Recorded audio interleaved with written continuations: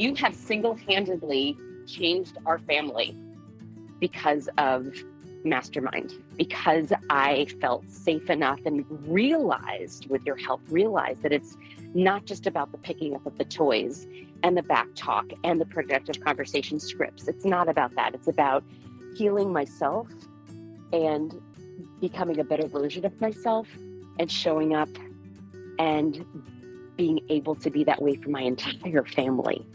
I really credit you with doing something that I literally have not been able to do with countless therapists and all the journaling and all the thinking and all the meditating and all the things. It was because of you.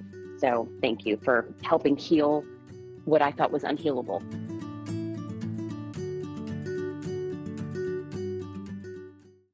You're listening to the Mastermind Parenting Podcast with Randy Rubenstein, episode 40.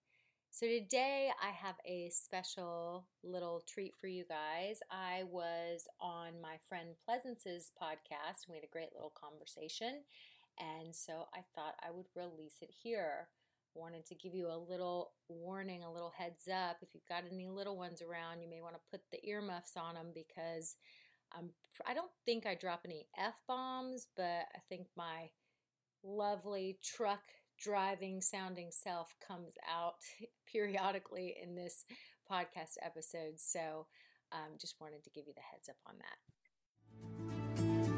My name's Randy Rubenstein, and welcome to the Mastermind Parenting Podcast, where we believe when your thoughts grow, the conversations in your home flow. Hi, everyone. It's Pleasance. This is a Soulful Self-Care Session. And today I have my dear friend, Randy. Randy, say hello. Hello. Hello. And Randy, you are an amazing woman, a mama.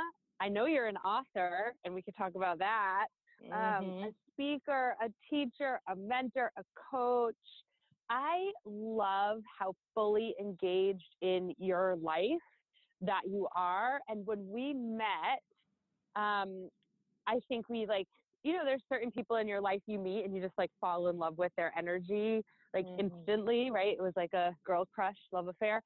And it was in a weirdish container where we met. So, you're a parent coach, but I think you're so much more than that. Well, first of all, let me just say, I feel happy and validated right now because I thought the girl crush was just one-sided. No way. Yeah, I was like, oh my gosh, thank goodness for Pleasance, because I feel like I'm on an island. You know, you guys, when you're somewhere and you just feel very other. And I felt like I was on an island all by myself, and that I was just the super freak. And then all of a sudden there was Pleasance, and I just was like, oh my God, I love you. You were like my life. You were my life raft. Oh. And so, yeah, thank you for saying it was mutual, because I thought it was one-sided.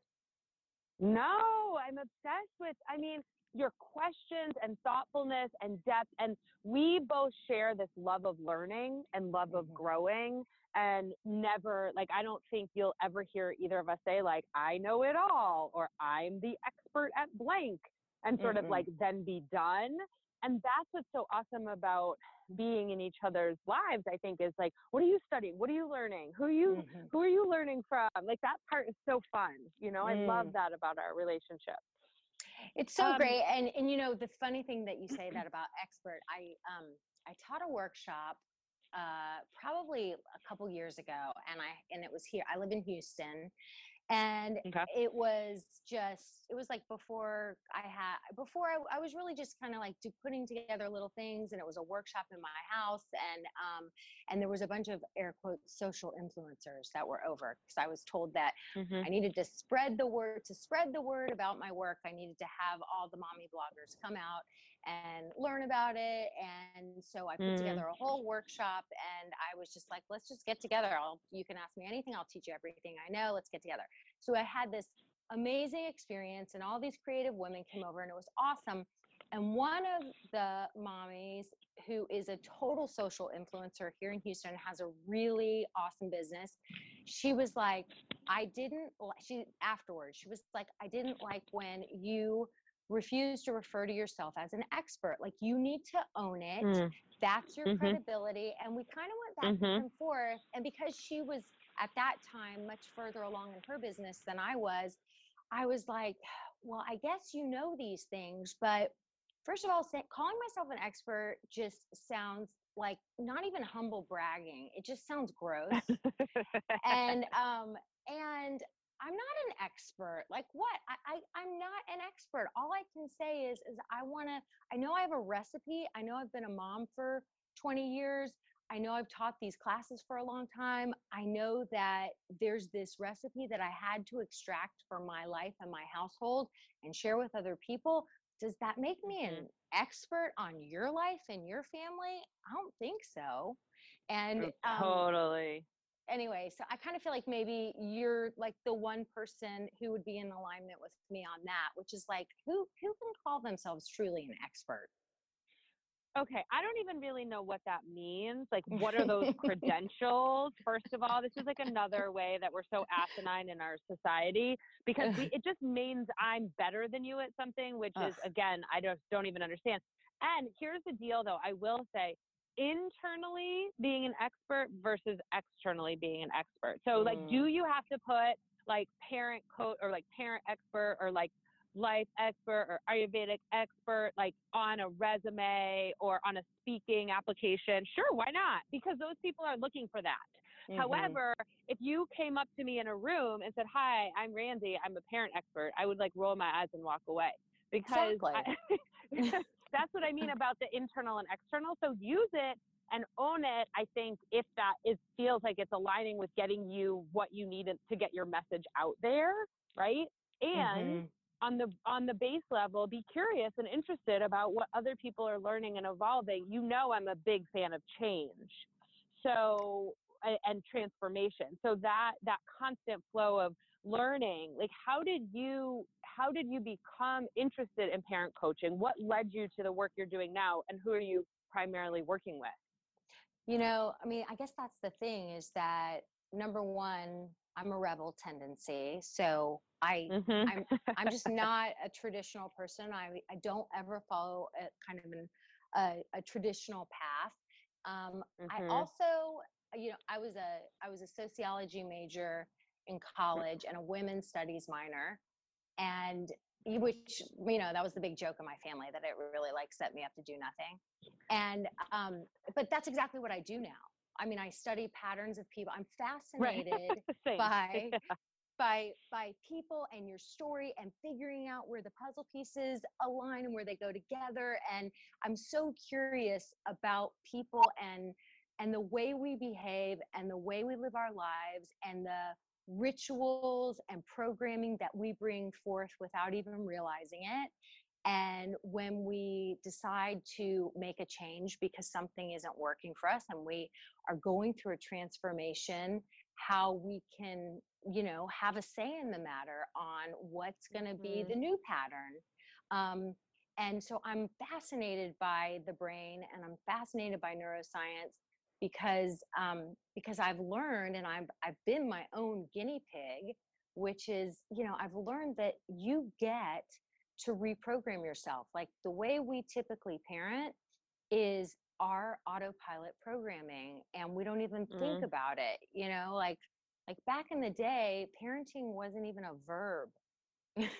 and now it's this, you know, we have a choice in the matter of how we do things and how we raise our kids. And so even just thinking about, well, you know, a lot of people are like, I never thought about it. I mean, isn't it just instinctual? Don't you just do it? And I'm like, it's not that it's instinctual. It's that that's how you were programmed. And so that's what's in your brain. But if you really go back to when you were a kid and you think about the things that really didn't work for you and made you angry, or made you feel all alone, or made you feel disconnected, like, why would we repeat that same crap? Like, why wouldn't we do it differently? I mean, we now live in a day and age where we have more libraries than you could ever, you know, visit in a lifetime back 30 years ago. We have it at our fingertips. And that's why, like, for someone like me and you, I'm like, if I'm not learning, I'm not growing. And if I'm not growing, then I'm stagnating. And because I am a rebel tendency, and because I do like to do things kind of in an unorthodox way, and I don't like anything rote or like I love a surprise. I love when someone surprises me or something surprises me, and it just keeps life playful and fun and magical for me. And so if I'm able to constantly grow and evolve and change and learn something new, and something else is piquing my interest, like that to me is the life I want to live. And so I can't even say my whole long answer to your question is I didn't methodically plan to do this at all. I just was a mom, and I got married, and I got knocked up before I was ready. And I found myself as a 27-year-old mother, and I had a baby that had what I call a sensitive nervous system, and I didn't know that I didn't know babies came to you with different temperaments, really. Yeah, right. And he cried all the freaking time, and I couldn't get him to sleep. And I just all of a sudden I started reading all these books that would have been so boring to me at another stage of life. But that's when I kind of started on the whole self-help, learning, personal development without realizing it. I just was looking for answers to get my baby to stop crying and to be happy. And that's what started the whole journey, really, was that, I became a mom of a kid I couldn't figure out. So then over time, you decided to build a business about it, or sort of like, how did you decide this was something you wanted to help other people with? This is really good that we're talking about this, because I was just thinking the other day that I've never really sat down and written like my air quotes origin story. Yeah. So I had this kid, and now I realize, now that I've put the puzzle pieces of my life together after 20 years of, self-help and personal development, I had a trauma happen to me when I was a little girl at about 4 years old, I think. And it was a repressed memory. Okay. It was a repressed memory. It came back to me in my sleep about 10 years ago. So when my son was around, he was between, I think, 8 and 10 years old. And that's when the memory came back. But before that, all I knew was that I had chosen to be a stay-at-home mom, and I had this little boy, and he was fine out in the world. I mean, he's delicious, adorable, and I was so in love with him. I didn't know what to do with myself, and he was in a bad mood a lot. And I call myself a recovering fixer. Like I want to solve, I want to fix, I want to happy up all my people.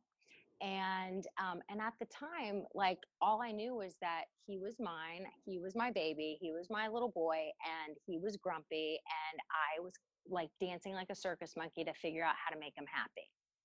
And no, I'm not talking spoiling him. I'm talking like, does he need more sleep?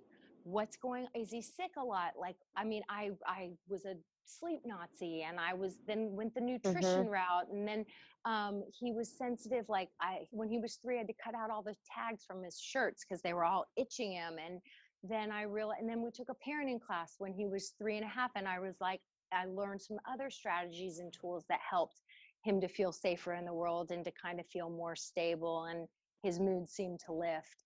But I was constantly on this quest to happy him up. And then when he was 3, I had a sister, and then life got a little more complicated because now I've got 2. And then I just volunteered. Like, he would come home from school and he was fine at school, but when he would come home, he was just angry. Like, there was any little thing could set him off, and I just felt like we were kind of walking on eggshells around him. And And my husband, my husband would like come home from work and he would be like, what, he would be short fused. And then I would be a bully to my husband because I was strong personality and my dad had a bad temper. And I was like, we are not doing it that way. Then I would be the bully to my husband. So anyway, it was just it was a functioning shit show. And am I allowed to use curse words on your podcast? Oh yeah, that's fine. Okay. And so I started volunteering kind of a lot at school, like in the classroom, getting to know his teachers, worshiping teachers, like they were his daytime mommies. And I have I have such a love for teachers, and over the years, 98% of my kids' teachers have been unbelievable human beings. And so I was just, I kind of felt like I need to figure out what's going on during his day so that when he comes home and I receive him, like, maybe that's a piece of the puzzle to figure out. And so I started volunteering a lot at school. And when he was about 8, I moved him to a private school because I thought, well, maybe he needs a smaller teacher to student ratio. Maybe he doesn't feel like he's getting enough attention during the day. Maybe he's frustrated. And then when he comes home, all that frustration comes out. Like maybe that's it.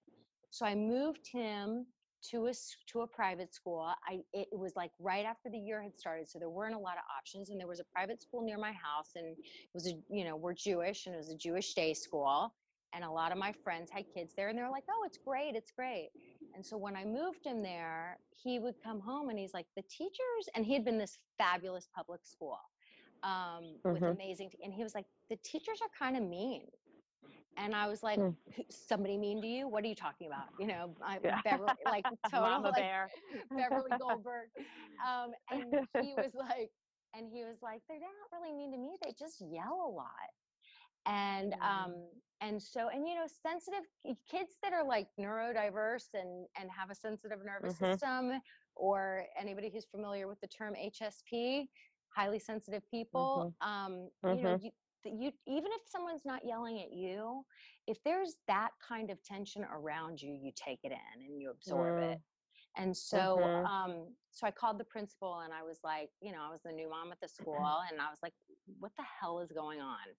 And she was like, actually, we're going to train our teachers in this new program. It's this classroom management program. It's called Conscious Discipline. And this is, my son's now a junior in college, and this was when he was in third. He had just started third grade. And so this is a long time ago. And so I think, she was just thinking, as an ex-principal, she was like, ugh, helicopter mom, like this lady's going to drive me nuts. And so she was like, well, maybe you want to be our teacher, our parent liaison, and learn about conscious discipline. And she didn't know that I was like on this, manic hunt of research for however many years. So anyway, I became like the resident expert on conscious discipline. I went to all these trainings, and it was before really conscious parents, like Dr. Shafali wasn't around yet. So conscious parenting wasn't a thing. And it was this program for teachers. And the minute I started learning about conscious discipline, it changed my life. It started teaching me about the brain and what's going on biochemically in our bodies. And it just changed everything. And so that's really how I got into what I do now, because I learned all about conscious discipline. And then I started kind of behind the scenes training the teachers and teaching them conscious discipline. And then I turned it into a parenting program. And I just started kind of teaching that on the side because I was just so passionate about it. I had to share what I was learning and what was working in my household and transforming my family with other people. And so that's really how it all started. What were some of the like tangible practices or lessons or things that you learned from the training that you brought into your home? So conscious discipline is a social emotional program, and the big thing. Is it still around? Oh, it is. And it's like, there's a conscious discipline podcast, which is really geared for teachers, but I just I can't get enough of it. I love it so much. Yeah. Great. Lots of empathy, But the big part of it, and it's really geared for these strong-willed kids who, you know, society doesn't typically understand. And it's basically like, kids, it's what Dr. Ross Green says, kids do well if they can. Like if a child, however they're behaving is how they feel on the inside. So when we handle them according to the old school, you know, punitive model, we miss the boat. And these kids, nobody's helping them. They're acting out because they're screaming, help me, help me, help me. My kid was coming home from school in a bad mood because he was like, my system and body is taxed and overstimulated, and I need you to help me learn some better coping skills to decompress and calm my body down. And so if I would have constantly been like, you know, you are so much bigger than your sister, stop that, enough, you will not speak to, you know, if I went that route, which is what comes online for most of us, because most of us, that's how we were raised, that would have just missed the boat. And then I would have just had a kid who was even more frustrated and more upset. So conscious discipline is for an adult to help a child. First and foremost, you have to manage your own brain. Right? Yeah. Like self-care. Put your own mask on first. Yeah. Right. I mean, there's no way if you're in a triggered moment, there is no way you're going to be able to help this child with his or her problem. And so conscious discipline is a lot about what's being triggered for you, what's going on in your brain. They teach the STAR method, which is smile, take a deep breath, and relax, which is the second you're triggered. And so what I would do, like, I'll tell you an example. So I have a punctuality disorder, like constantly running 5 minutes late. Right. And I mean, and so when my kids were little, like in the morning before school, I was just like I wouldn't get my shit together. And then it was all of a sudden I'd look at the clock and I was like, damn it. And so it would be time to walk out the door. And I'd be like, you guys, come on. And then I would make them nuts. And I would make them nuts, and we would start this whole day in that way. Like, I think a lot of people can relate. And so what I started doing was, like, I would feel myself starting to get triggered. I'd look at the clock and I would manage my own mind. And I would say, okay, you didn't get your stuff together this morning. Tomorrow will be a new opportunity. Like I'd talk myself off a ledge. I'd take a deep breath so that I'd be able to actually do that. And then I would say to myself, like, I'd have a mantra, and my mantras for some reason are usually morbid because it keeps me in check.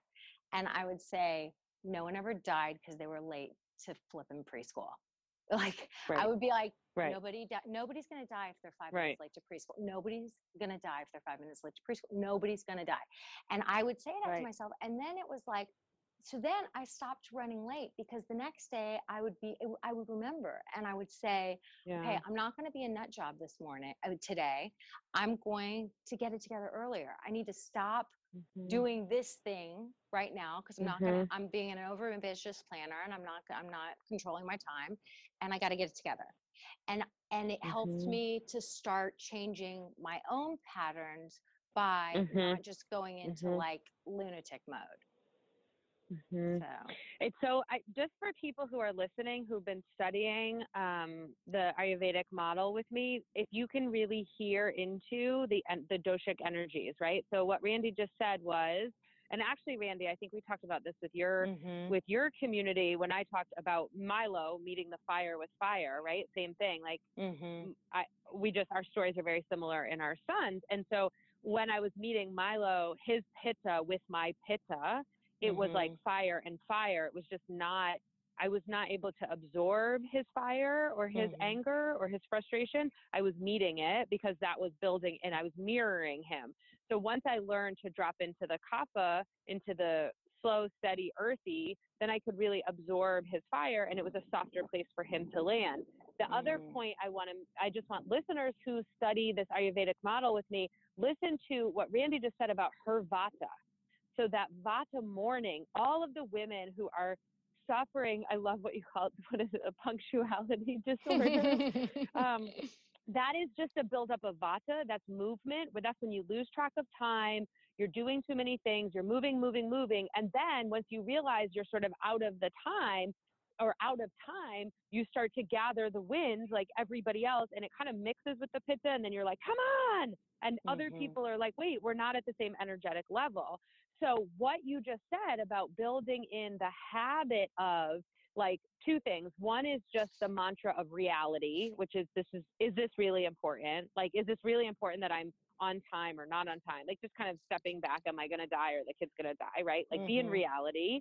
And then also setting that intention to have some kind of like a morning routine for your family when you know that you have to be at the same place every day. Like that's kapha. That is kapha in action. Like I get up the same time-ish, like within a half an hour time frame every day before the kids to do all the things I want to do so that when they come down, I can absorb them, I can be with them, and I can keep them at that pace that works so that I don't have to get in a vata wind frenzy or a storm frenzy. And so I just wanted to point out, because it's so clear when we sort of use this language of doshic energy to see our lives, we can just build in really practical strategies that are usually kind of simple and free to help us feel better and feel more of that harmony. In Ayurveda, we would also say, it's just what you said. It feels good to take care of our kids and meet them where they are. Doesn't it? I mean, it just feels so empowering, and you feel so, I don't know, in my experience, I just feel like my love for them can shine through when I'm actually seeing who they are and what they need. And when I can't see that, or I'm not doing that, it's so painful. I don't like who I become. I don't like the anger or the frustration or the just the buildup. So from an Ayurvedic, a dharmic perspective, like that's true nature, right? Like we want to be in loving, connected relationships. That's what we're wired for. Like that's what brings harmony and ease and health in ourselves and in others. So I just love the reality of what you just said with meeting it like in terms of, again, this holistic framework that's ever present. Well, I love that you just tied that together because, back in the day, I mean, I didn't find yoga until, I don't know. I mean, maybe I've been doing yoga for 7 years or so. And so I didn't even know Ujjayi breath. Like I didn't know all of the amazing components of yoga that I have learned and I've brought into my life, and really finding everything that you're talking about. It just enhances everything that I was already doing, but it also creates this framework that just makes it all make sense. I was like, in yoga, after yoga, I was like, okay, now I understand why taking those 3 deep breaths and controlling my mind and putting, like a mantra in my mind. Now I know why that worked. Like there was, there is science behind all of this. And totally. And even now, now I've taken it to a level where I understand, and by no means am I a teacher of yoga or, an expert. There's nothing. I am a student 100%. I love going to it. I love Me learning too. from people like you. But even in terms of the chakras, even in terms of the chakras, like now it's like when I do EFT tapping, and for anyone that doesn't know what that is, look it up because it's amazing. When I do EFT tapping, like I feel the release of old, blocked, stored, stuck energy in my body. Like I can now feel that leaving. And I'm like, okay, this is just stuff that I wouldn't have believed at another time in my life. I would have thought that it sounded like kookadoodle-doo. And now I'm experiencing it. And I'm like, okay, I have to tell people about it because this shit works, Yeah, totally. And the good news is we have science to back it up, but you don't necessarily need it when you have the experiences, when you can feel it in your own life. Okay, so let's fast forward to our meeting 2.5 years ago because I want to talk about your book and what led you to write your book. So we met because we shared the same mentor for the book writing process, and had the pleasure of being together for a weekend to talk about all things really marketing and business behind the book. But what brought you to writing the book, and what was the process of that like, especially in your own parenting? How did that feel? I mean, it's like what I said kind of at the beginning. I can't always figure out the method to my madness. Like I should have more strategery. I love Why? that SNL. You don't Remember need that? it. Well, because I suck at marketing. No, but it's like, I can tell when I'm in process and I'm like, oh, how's this going to turn out? All I know is that I got this just, I don't know. It was like I started writing first blog posts and I started writing articles and I loved it. And I mean, when I was like literally like 44 years old, my big joke is that it was the first time I ever experienced a state of flow that wasn't drug induced in my life. Like I would sit down and I would lose track of time writing these articles for my business, just like a newsletter. And it was like, it just was fun. And it was just, I don't know, it was just fun. And I have a super smart, creative brother that I worship. And he's like this wordsmith and he's like this amazing creative guy. And he's the writer. You know how like kids get categorized in families, like, like I was like the friendly, pretty one that made friends easily, and he was like, he was like the artistic wordsmith. And so when I sat down and started writing, I experienced that state of flow and it was awesome. And then I just started feeling like, I think I'm supposed to write a book. Like, I think I'm supposed to write a book. And I was launching my business in a way where I had taken a break from teaching the parenting classes, and I knew I was incorporating other things besides just the conscious discipline kind of foundation. I went and I did a Martha Beck coaching program for almost a year, and I learned all kinds of cool tricks and tips, and that was an amazing experience. And I knew it was just time to marry it all together. And I think it was like, I think I'm supposed to write a book. And it's the only big secret I've ever kept from my husband. I did not tell him that I signed up with our mentor. I didn't, because I knew I needed some hand holding and some accountability just to kind of keep me on track and just to help me kind of like get it completed. Because I'm not a systems person. Like I am good at following systems, but like, don't ask me to come up with the system. So I knew I needed to learn a system to get the thing done.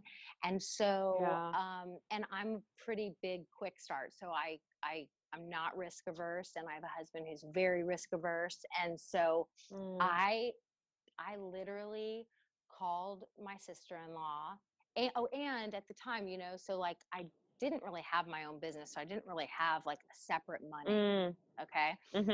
I called my sister-in-law, who happens to also be my best friend. I grew up and married my best friend's brother. And so cute. Yeah. So I married my best friend's brother, and they worked together, and she like had a job, and so she has her own money and everything. So I called her. I'm like, so here's the deal. I think I'm supposed to write this book. And like, I want to hire this lady that's got this whole process that's going to help me get it accomplished. And it's kind of a lot of money. And she's like, okay, well, let's do it. And I'm like, but I don't want your brother to know, because he'll like squash it and he'll tell me that like I'm getting taken, and it's he's going to try and talk me out of it. And so I don't want to tell him. And so she's like, so we're not telling him. So I made a promise. I told my daughter also. My daughter's now 17, so she was 15 at the time. And I told my daughter, and I decided that I wasn't going to tell him until I had paid my sister-in-law back. And So basically I wrote the book and I paid her back. And so it was a 6-month secret. He knew I was writing the book. He just didn't really know, he didn't know much about it. He just knew I kept like holding up and like writing the book. And so anyway, so after 6 months, I came clean and I told him. What did he say? He said, "I'm so glad you didn't tell me." Yeah. He was like, "I'm so glad you didn't tell me. And I'm so glad you didn't tell me till," because he's also, he hates any debt.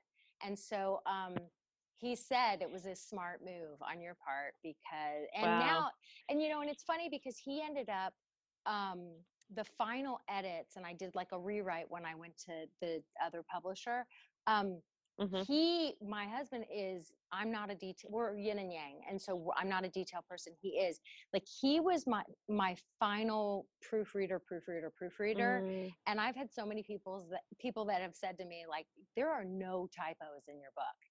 And I'm like, God bless Scott Rubenstein, because for him not being on board and me keeping it a secret, I have to say he has read my book more than any other person, including me. He's so proud of it, and so supportive of it, and just and thinks it was a smart idea that I didn't tell him about it, because he would have squashed it. He would have tried to squash it. Anyway. So fascinating. And obviously you're glad you did it. What did it bring besides like tangibles, like money and holding it and teaching from it? Was there anything else like psycho-spiritual that the process brought to your life? It brought so much to my life. I mean, I thought of myself for many years as a quitter. So, and it's really just my ability to switch gears. Like I can't live in complacency. I could never be like in a bad marriage, or, I mean, they were just over the years. They were, I mean, a job didn't work. I was like, I'm out of here. I'm done. But I really had a lot of shame about that, because I felt like it made me a quitter.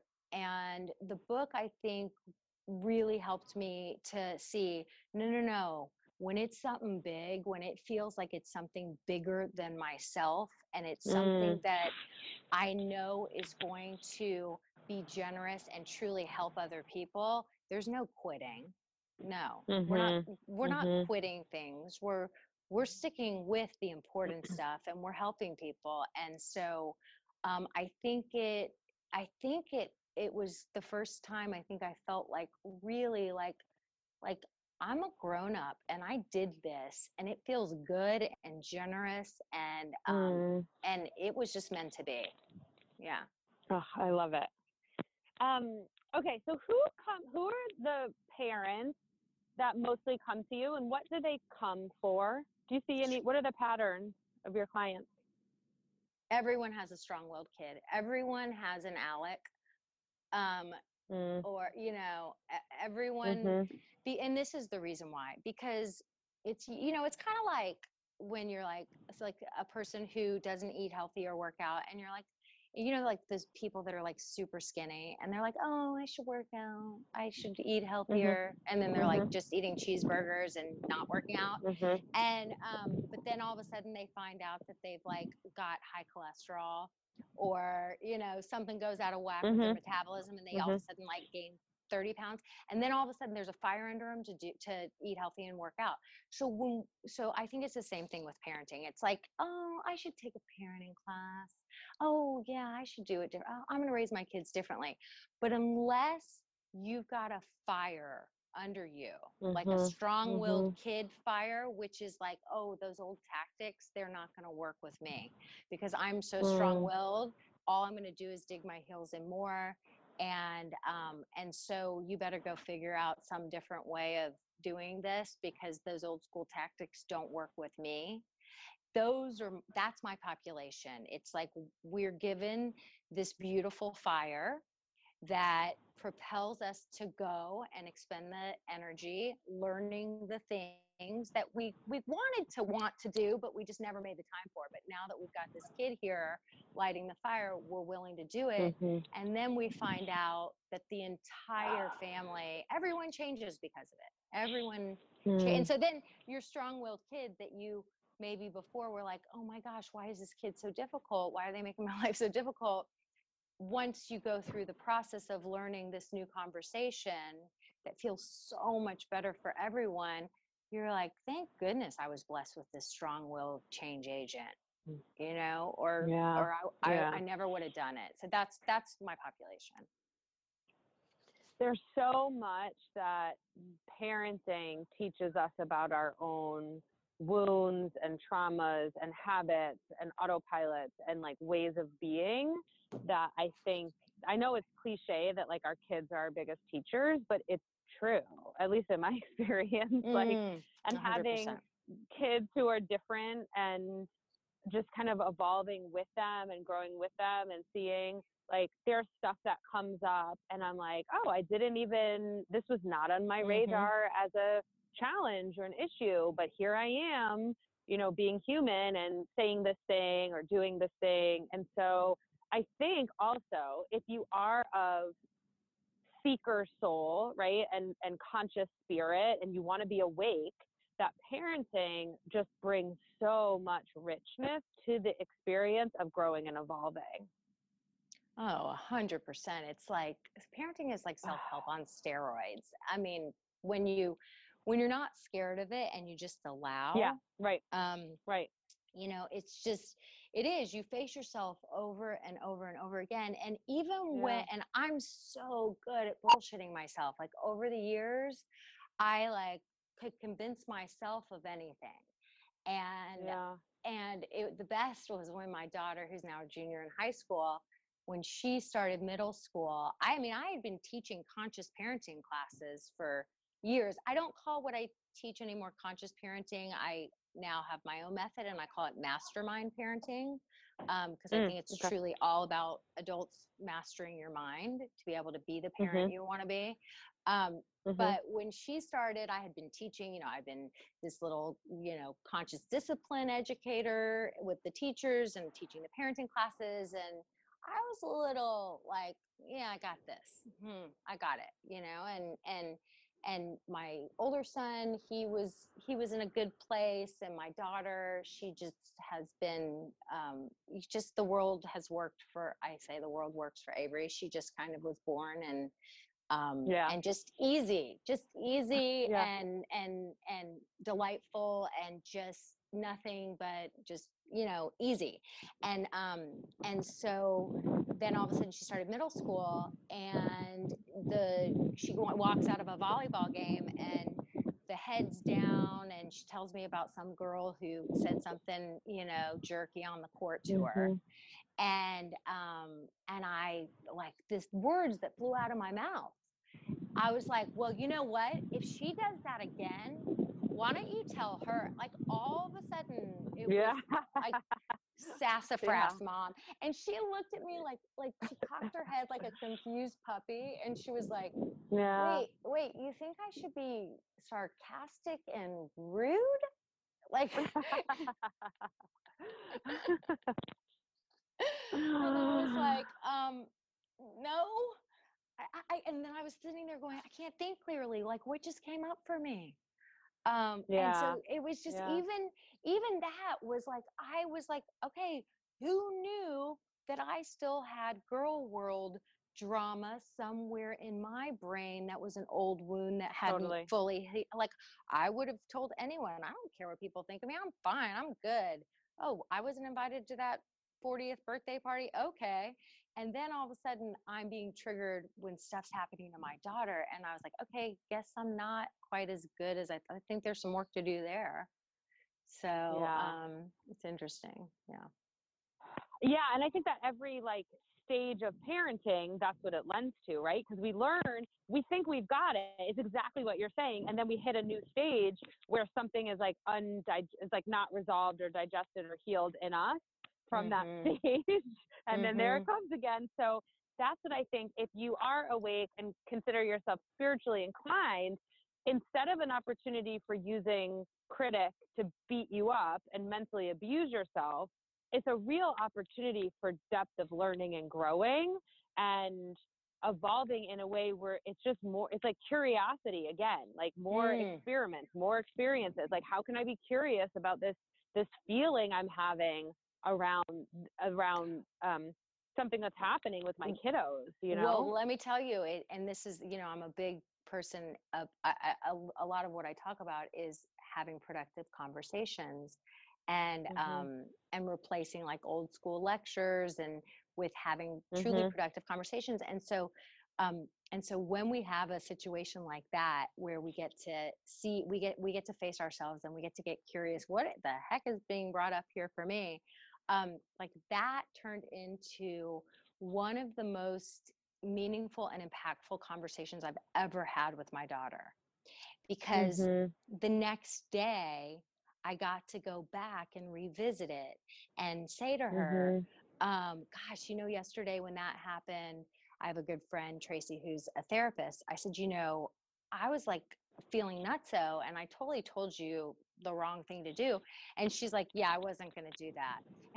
And I said, well, I talked to Tracy about it and, Tracy gave me some good pointers. But the thing is that, I was able to say, like, I was totally triggered and it took me back to what happened when I was, in the tween and teen years. And isn't that so interesting how the brain works and what came up for me? And we just had this like amazing conversation where it was like, nobody has to be perfect here. We get to all screw up. And then we get to come back and learn from it and be like, and she was like, we were laughing about it. I was like, what was that? She was like, I don't know. But I was kind of like, who are you and where's my mom? Yeah. So, it's fun because when those things come up, and you're exactly right. Instead of doing the whole, what was I thinking? I'm such an idiot. That, negative inner chatter, to be like, oh my gosh, I can't wait to talk to my kid about this and to say what was going on in my brain. How to, such an invitation.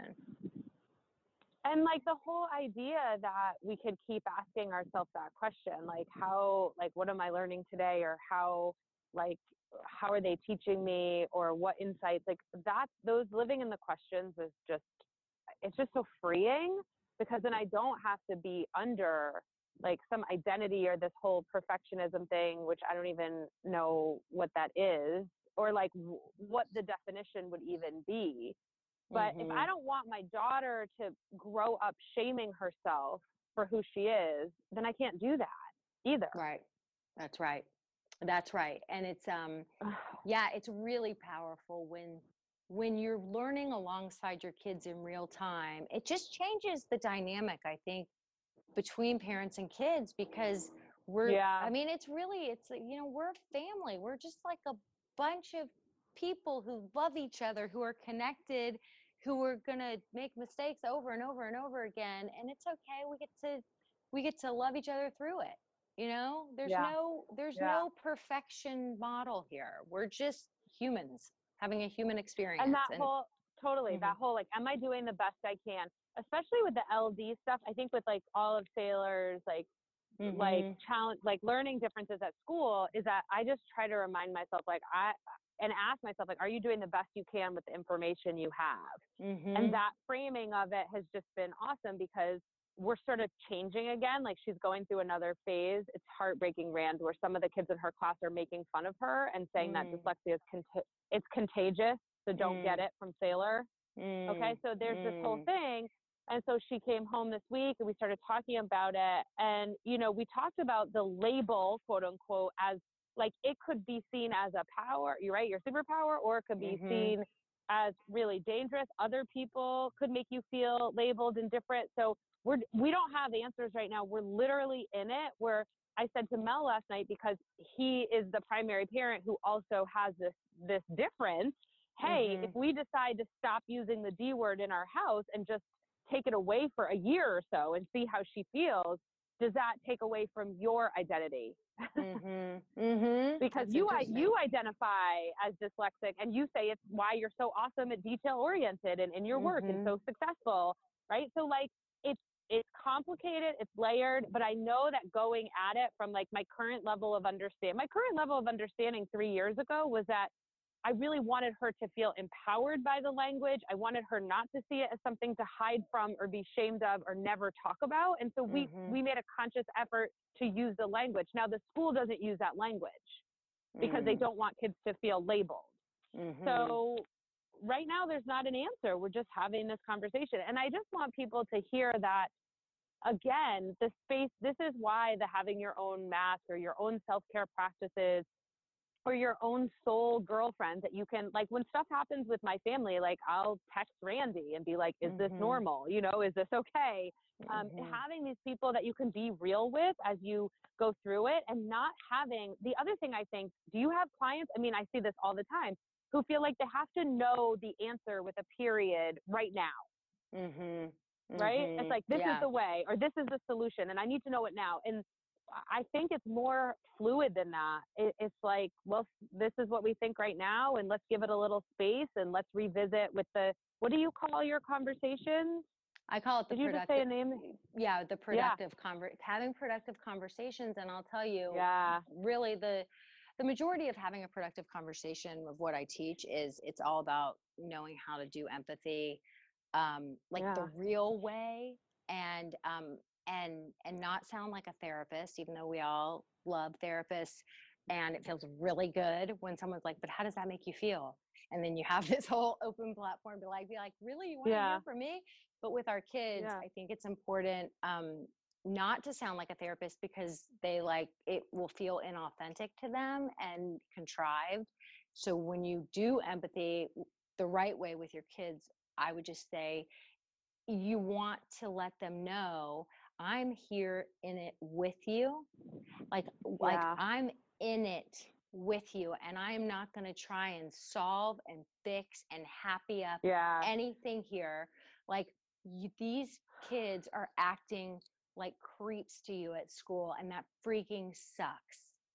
It does. It sucks. No one wants to feel other. It goes against our primal wiring for love and belonging, and it feels terrible. It feels terrible. And she's old enough that mommy can't come and cause a big scene at school, because then she'll just feel other in that she's the kid who's the snitch. And so then we've got the nuances of that whole social piece. So it's like, how do we show up for them during these moments when there's kids making fun of you at school, and it freaking sucks, and we've done it all. Like, this is your superpower, and you even have a daddy modeling how he believes it's his superpower, and this is all this beautiful language, and that's great. And when she comes home after a day feeling other and being teased, and it feels like shit. It does. It just does, And so the hard part is that, I mean, this is the hardest thing I think for most of us is knowing how to sit and hold space and listen. And just be like, I'm walking in your shoes. I see your perspective. And this is it's exactly the way you started it, which was, we're in a new time, and this is what's going on, and I don't know how we're going to handle it yet, but we're in the thick of it. I see you, I hear you, I love you. Right. And that's why I'm so glad I have a journal, because I just go right to my journal, because 10-year-old Pleasance, the new girl with the weird name, who was so tall and so hairy that no one wanted to be friends with, like, she's inside of me. And so if people say, Sailor's dyslexia is contagious, they were saying Pleasance is, has cooties are contagious or whatever, the annoying. So my journaling practice, and for people who are developing it, I just did a podcast episode about journaling, because so many people are really into trying to develop it, is like, that's what I go to heal my own stuff. So I'm not bringing it to that conversation with Faye, So it's so powerful and important, and helps to keep you clean and clear, so that when she does come to you, and you can be like, what the hell is wrong with those kids? That's terrible. Like, who does that? You know what? As my son, my youngest son, this is one of his famous sayings. He's like, he's just such a little delicious, kind human. And he, even at 12 and a half, and he will look when somebody's jerky and he's telling me about it later and he's venting, he'll look at me and he'll go, who says that? You know, like, I love it. Yeah, right. Who does that? Like, who are these people? And I'm like, oh my God. And then I'll just say, I'm like, I know, right? Like, what is up with that? You know? And it's just right. like, and not getting all entangled. Yep.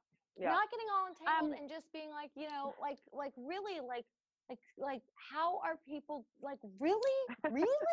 You know, and then you just are like, okay, at least I'm not the only one feeling this way. All right, we just vented about it.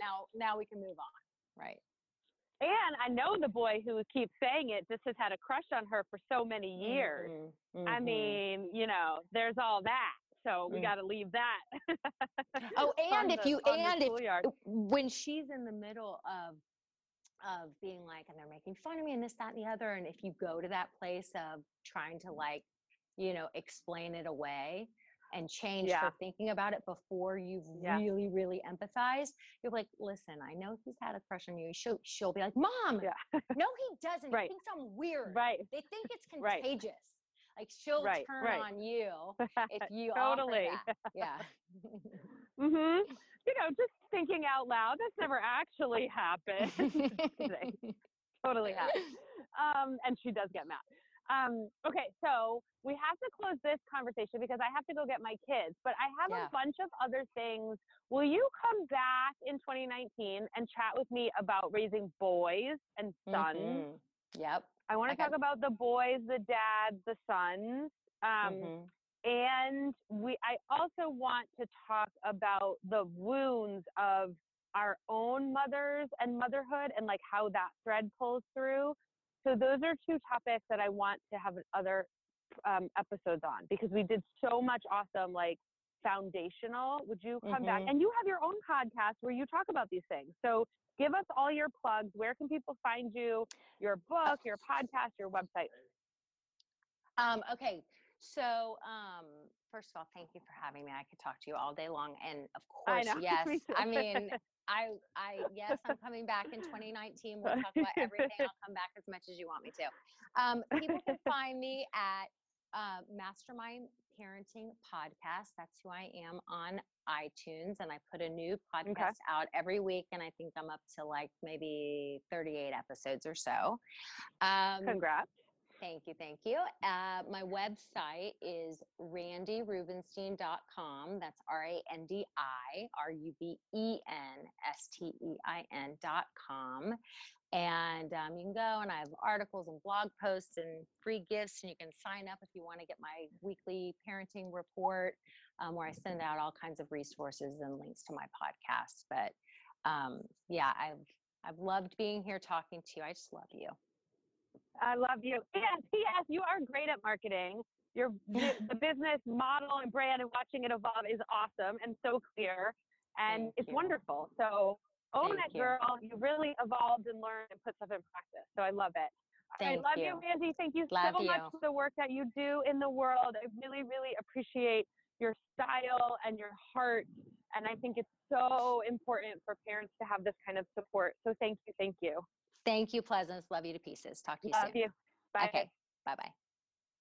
Hey, podcast listeners, if you identify with having a strong-willed kid and you're ready to start taking action because enough is enough, it's enough walking around on eggshells constantly and getting all those mumbled one-word answers based on their irritable mood every day in the car after school, go ahead and download the free resource that I made for you to start taking action immediately and creating a happier household. It's mastermindparenting.com/free guide to start taking action today.